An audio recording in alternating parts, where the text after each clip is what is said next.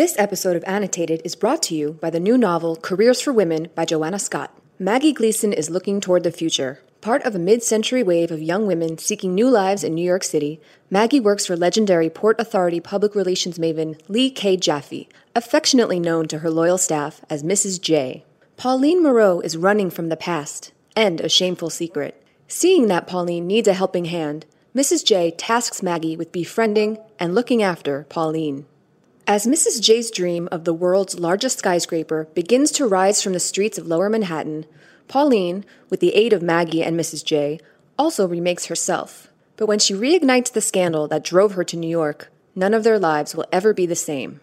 Careers for Women is a masterful novel about the difficulties of building a career, a dream, or a life, and about the powerful small mercies of friendship and compassion. Our thanks to Careers for Women by Joanna Scott for making Annotated possible.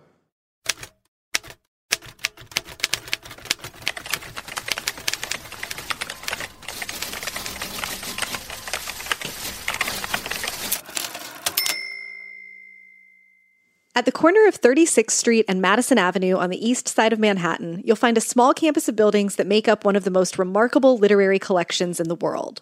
It's not a university or museum, but the private collection, now open to the public, of James Pierpont Morgan, the titan of turn-of-the-century American finance and one of the most influential and well-funded book collectors the world has ever known. Today, the Morgan holds a truly eye-popping trove of literary treasures. We're talking 3 Gutenberg Bibles, Shakespeare First Folios, drawings by Leonardo da Vinci, manuscripts with marginalia by Toni Morrison, and on and on. If Indiana Jones ever had to steal an ancient scroll, this is the kind of place he would steal it from. It began as Morgan's private study, and when that overflowed, a stately new building complete with an ornate reading room designed by the famous architectural firm McKim, Mead & White. And 100 years later, a sleek glass pavilion by Renzo Piano brought the Morgan, as it is now known, into the 20th century. But the most important arrival to the Morgan came the year before the grand new building opened in 1906. A young librarian's assistant from New Jersey who, after a single 45-minute interview with J.P. Morgan himself, became the Morgan's first librarian. She would also become a confidant, perhaps the confidant, of America's most influential banker. And when he died in 1913, he left her $50,000, the largest bequest outside his family, which would be worth more than $1 million today. Her name was Belle da Costa Green, then a 22-year-old woman of Portuguese descent with a hodgepodge training in librarianship, who got the meeting after impressing J.P. Morgan's nephew. Except her name wasn't Belle da Costa Green. She wasn't 22 and she wasn't Portuguese. It would take almost 100 years after she was hired by the richest man in the world for her true identity to be uncovered.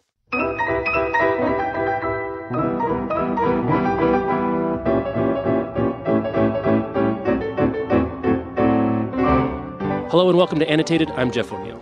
And I'm Rebecca Shinsky. In this episode, we explore the life of Belle da Costa Green and the age of acquisition in which she lived and worked. It's a world of art, literature, high-stakes auctions, and the creation of some of the great cultural collections in the world. And at the center of it all is a flamboyant, secretive, alluring, subversive, glamorous, and influential librarian. Annotated is sponsored by Blame, a new standalone novel of psychological suspense from New York Times bestselling author Jeff Abbott. A seemingly idyllic, close-knit suburban neighborhood hides deeply buried secrets in this emotionally intense new suspense novel from New York Times bestselling author Jeff Abbott, Blame. 2 years ago, Jane Norton crashed her car on a lonely road, killing her friend David and leaving her with amnesia. At first, everyone was sympathetic. Then they found Jane's note.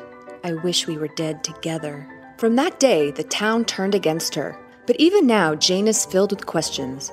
Why were they on that road? Why was she with David? Did she really want to die? Most of all, she must find out who has just written her an anonymous message. I know what really happened. I know what you don't remember. Blame by Jeff Abbott is out now and available wherever books are sold.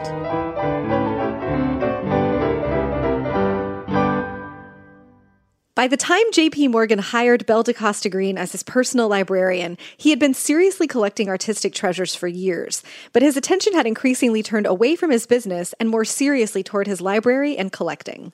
And he was just one of a bunch of newly super wealthy Americans interested in collecting. It's a particular moment in which men made rich by the Industrial Revolution combined their unheard-of fortunes with a passion for art and culture. There were always people who, both on the American side and on the British side of the equation, that were fond of antiquities and books in particular. And sort of the perfect storm occurs. This is Andrea Mays, author of The Millionaire and the Bard, a history of Henry Folger's quest to collect every Shakespeare First Folio. The thing that enables this all to become extremely important and visible is that we have, after the end of the Civil War, the beginning of the Industrial Revolution in the United States, and the creation of tremendous amounts of wealth for people who had not inherited it. Unlike European aristocrats, these new American kings of industry did not have castles and palaces full of treasures collected over hundreds of years.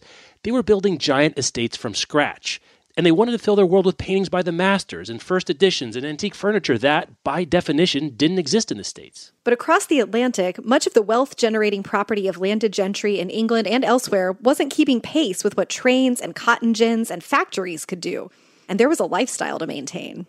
For example, in England, you might have someone with a royal title and a lot of money who had no interest really in acquisitions. There were exceptions, but some of them would rather go hunting or buy horses and so on. We often use the word priceless to describe treasures like these, but at the time, these items were truly priceless, as in they did not have a price.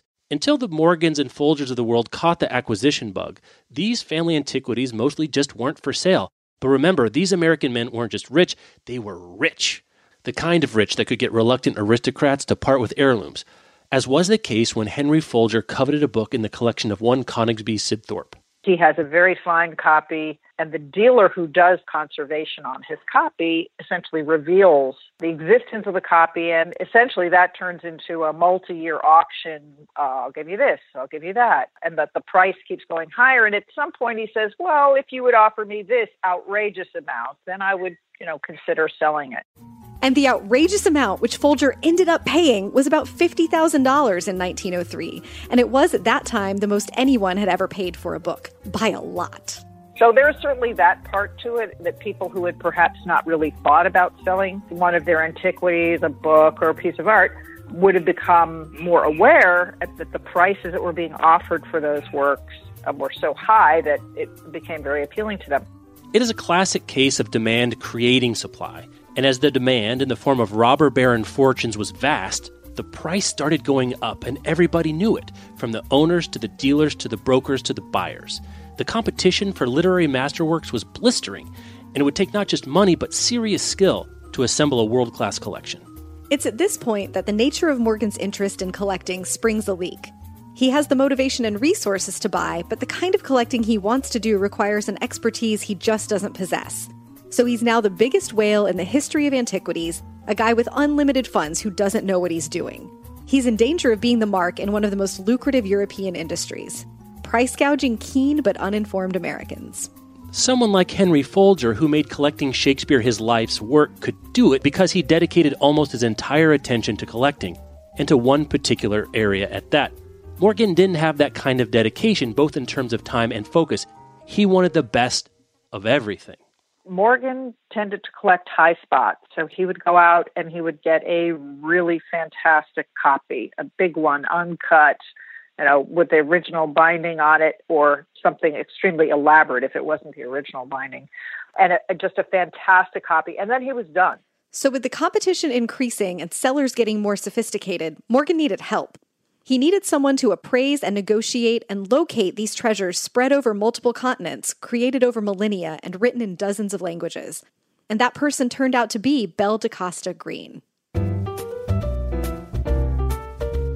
We don't know exactly why Morgan chose Green, but we do know the sequence of events that brought her to his study for an interview. By 1905, Green was working at Princeton's library after having gone to Teachers College in New York, then taking a short series of courses at Amherst in librarianship. But nothing on her resume suggested she was qualified for this job. She had some experience with illuminated manuscripts at Princeton, but what she had more than anything else was an in. J.P. Morgan's nephew Junius had met her and was enthralled by her. So when his uncle is asking around about bright, capable, educated people to help him with his library, Junius suggests Belle. She comes into Manhattan for a sit-down and walks away with what would become one of the most fascinating literary jobs that has ever existed, scouring the world for marvelous books to buy. So while we may not know why Morgan hired her, we have a pretty good guess. She was simply one of the most charming women of her time. I had a list of adjectives that I had found in a thesaurus that would replace the adjectives that I kept, sort of falling back on. This is Professor Heidi Artizone, who wrote a biography of Greene called An Illuminated Life. They were things like brilliant, flamboyant, animated, beautiful, exotic. These were the kinds of words that were used to describe her over and over again by people both in her personal and her professional life. Her personality was actually something that drove her profession and her career. Remember that Morgan is a collector of interesting things, and even at his advanced age when he met Belle, he was, let's just say, a great admirer of women. He was entranced by her in much the same way that the rest of society would eventually be. People responded to it. They remarked on it. She didn't fit their expectation of what a librarian or a secretary or a cataloger should be, both in her appearance and then also in her demeanor and how she interacted with people and the kind of flair that she had really up until the final decade of her life. Morgan knew that to do the job well, you needed to be able to wear many different hats. You had to advise Morgan, basically tell him what to do with his money, but you also needed to be judicious about approaching European noblemen and the like.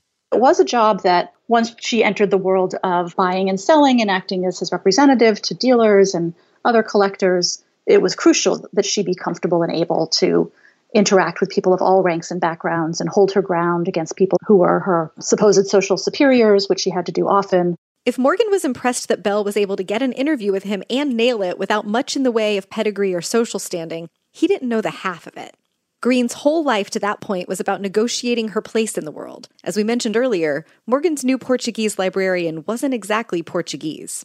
Her father had a very public and prominent career as the first Black graduate of Harvard College, the first Black professor of University of South Carolina after the Civil War ended, and was a dean at Howard University, which is a historically Black, at the time, all-Black college in D.C., so very openly Black. Belle Marion Greener, who would later be known as Belle DaCosta Greene, was born on November 26, 1879 to Richard and Genevieve Greener, members of Washington, D.C.'s emerging Black middle class. When Belle was 6, the Greeners moved to New York City, where Richard Greener had taken a job as treasurer for the Grant National Monument Foundation, which at the time was beginning to raise money to build Grant's tomb. It was during this move that the Greeners' racial identity began to shift. While Richard Greener was known to be Black, in fact, he was hired in part because the Grant Foundation wanted at least one Black representative, his light-skinned wife and daughters could live as white relatively easily in New York. They moved into a largely white neighborhood on the west side of Manhattan where it was possible to take on a new identity. It was a precarious existence, with Richard, a high-profile figure whose work was written about in local Black newspapers, and with Genevieve and their children living their day-to-day lives, for all intents and purposes, as white. It was the opposite, really, of how most stories of passing worked. We have a lot of evidence that most African Americans who passed did so temporarily, primarily for work, to get a better job, or just to get a job. And some would do it and come back to a Black family in a Black neighborhood so that they weren't fully passing, it was just at work. Eventually, the strain was too much for the Greener marriage. In 1888, Richard took a foreign posting in Russia, and he would never again live with the rest of the family. With him out of the country and out of the spotlight, the Greenes, as they would be known, entered the 20th century as white. I certainly think that the debate about how to live and present themselves was one of the points of contention between Richard Greener and his wife that ultimately led to their separation. But the extent to which the children were aware of this as an issue or an option, I just don't know. Belle was one of the older ones, so if any of them were part of the conversation and part of the decision, she would have been one of them. Little did Morgan know that the stunning self-assurance and charisma that his new librarian displayed came from long experience in observing and adjusting to unfamiliar circles. Her ability to consort with billionaires and barons with ease and flair was just another example of her fitting into whatever room she was in. There's certainly the self-creation or the self-recreation that comes with denying or living without explicit reference to having Black ancestry. right? So part of passing requires an individual to be able to navigate a world that they did not grow up in. The name she took and the personal history she told people were carefully crafted. A Portuguese background could explain her slightly darker complexion, and her middle name seemed to affirm a vaguely Mediterranean lineage. When pressed for details, she would admit to being from down south, but would never mention Washington, D.C. And people did wonder about who she was. Her race, her racial background, at least the fact that she's not just white. People aren't quite sure what else she might be. Although she doesn't overtly talk about it, she does covertly talk about it in coded ways. She would make these joking references to looking black, to having a black appearance, to being, the darkest person in the room. Her strategy seemed to be to diffuse interest by tacitly acknowledging that she did not look like everybody else and wasn't that funny. But the stakes were enormously high. If it was known who her father was, everything she had worked for would go away, especially when she was just making a name for herself and proving her abilities. If it happened in the early years, I think it would have been over. Morgan was willing to challenge some aspects of racism and defend some people of color, but his son was less interested in going against the grain, shall we say. It's doubtful that Greene could have known the attention that would come to her within just a few years of joining the Morgan. For obvious reasons, she avoided the limelight as long as she could, but the booming world of high-stakes book collecting wouldn't let her duck publicity for long. Eventually, she had a virtual blank check from Morgan to hunt the big game, and she found herself center stage at the most widely covered auction of the age. The Hoe auction takes place in 1911. It's actually not a really big deal in terms of the works that are available or even what Greene eventually gets for the library, which is a copy, an early English language printer named Caxton, a copy of the Death of Arthur, which is a version of the King Arthur myth.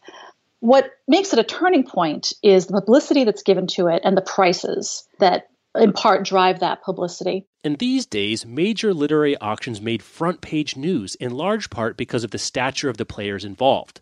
The Hoe auction pitted two of the mightiest against each other, J.P. Morgan and Henry Huntington, the railroad magnate who owned the Pacific Electric Railway. Both of them wanted the Caxton edition of The Death of Arthur, empowering their agents with unprecedented sums to acquire it. Morgan had authorized Greene to spend $100,000 to secure it. 56, 46, 70, 470, 89, Greene herself didn't think the copy was worth anywhere near $100,000, and her goal was to not only acquire it, but to do it at a price she could live with.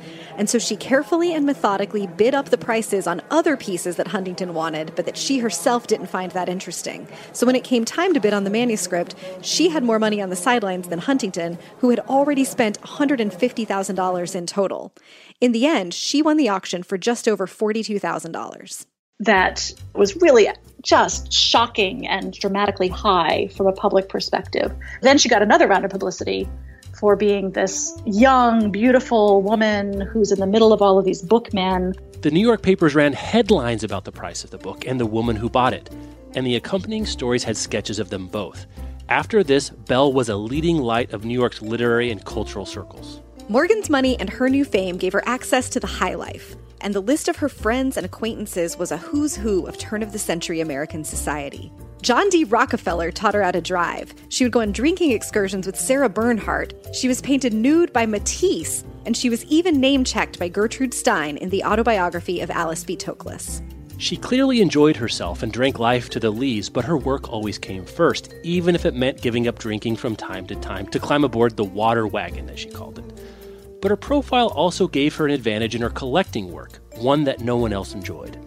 She was very overtly, and she would talk about this, very overtly finding scholars, charming them to death, and making them give up their secrets to her. What she had to do then was grab onto visiting scholars who would come in to look at individual works that Morgan owned and try to glean as much information as she could from them about what they were doing and what books she should be reading to understand what they were doing. Belle was constantly expanding her knowledge base so she could make better decisions about what to buy and how much to pay. Just think of the scope of her task. She had to be able to make informed choices about whether to buy this Renaissance painting or that early Christian manuscript. Anything related to European culture going back to antiquity, she needed a working knowledge of it. It's sort of difficult now to express how unusual a position she was in. This was a world of men, of rich and highly educated men. So initially her tasks were limited, and even then she wasn't really what Morgan had in mind. She wasn't the kind of person that Morgan was looking for, even for the first version of her job there, which was simply just to catalog his possessions at the library. Fairly low level compared to what she ended up doing. But he was looking for a man with a degree. He wasn't looking for an undegreed young woman who had only been a librarian's assistant for a couple of years. But Greene's ambition and competence quickly became apparent, and she ended up doing much more for Morgan than shelving books. She really was organizing his private life as much as his book-related life. She talks about reading Bible passages to him at night when he was worried about the financial situation of the nation and just needed some soothing. She also talks about trying to manage his actual mistresses and trying to make sure that they didn't accidentally meet each other as they were coming to meet him. When Morgan died in 1913, his son Jack took over the empire, and though he was initially wary about the Morgan collection and Belle herself, she persuaded him to not only continue the process of refining and expanding the collection, but to start the process of turning it into a public institution. This was something on her mind from early on, and shortly after she bought the Hoe manuscript, she wrote a rare article in which she warned about private collections taking too many books and manuscripts from one sequestered collection to another. She wanted to make sure these treasures would be accessible to the world. Belle DeCosta Greene believed, take these volumes off the dusty shelves of the aristocrats in England and put them into the hands of scholars and democratize, essentially make available to everybody what these works are that had formerly been locked up in these libraries. It took more than a decade, but eventually Belle convinced Jack to turn the library over to a trust in 1924. For the next 25 years, she continued to expand both the library's collection and the public's access to it. She put on dozens of exhibitions, loaned out works to other institutions, organized public lectures, and hosted graduate courses, all to ensure that the world could benefit from the collection. She lived and worked through the Great Depression, 2 World Wars, and 2 J.P. Morgans, all while knowing that at any moment society might outcast her because of her ancestry. She kept her secret from the public until her death, and several decades beyond it. It was only when Gene Strauss was pulling newly available records for a massive biography of J.P. Morgan that Belle DeCosta Greene was also recognized as Belle Marion Greener. We don't know if Belle would be glad that her story is more fully known today, but she surely would be glad that if you go to the Morgan right now, you can see Jane Austen's unfinished manuscript of a novel called The Watsons and the journals of Henry David Thoreau. And not for nothing, the book of Hunting, Hawking, and Heraldry by Juliana Berners, which was published in 1486 and is generally thought to be the first printed book written by a woman. This episode was written and produced by me, Jeff O'Neill, and directed by Jeremy Desmond. Sound design and editing by Kyle O'Neill. Special production assistance by Rita Mead. Enormous thanks to Andrea Mays and Heidi Artizone. If you have a moment to rate and review Annotated on Apple Podcasts, that's the best way to help new people find the show. You can drop us an email and let us know what you thought about this episode at annotated@bookriot.com. Be sure to check out the show notes for this episode or go to bookriot.com/annotated for how to enter Hachette's giveaway of all 12 books sponsoring this season. We'll be back with another new episode in 2 weeks.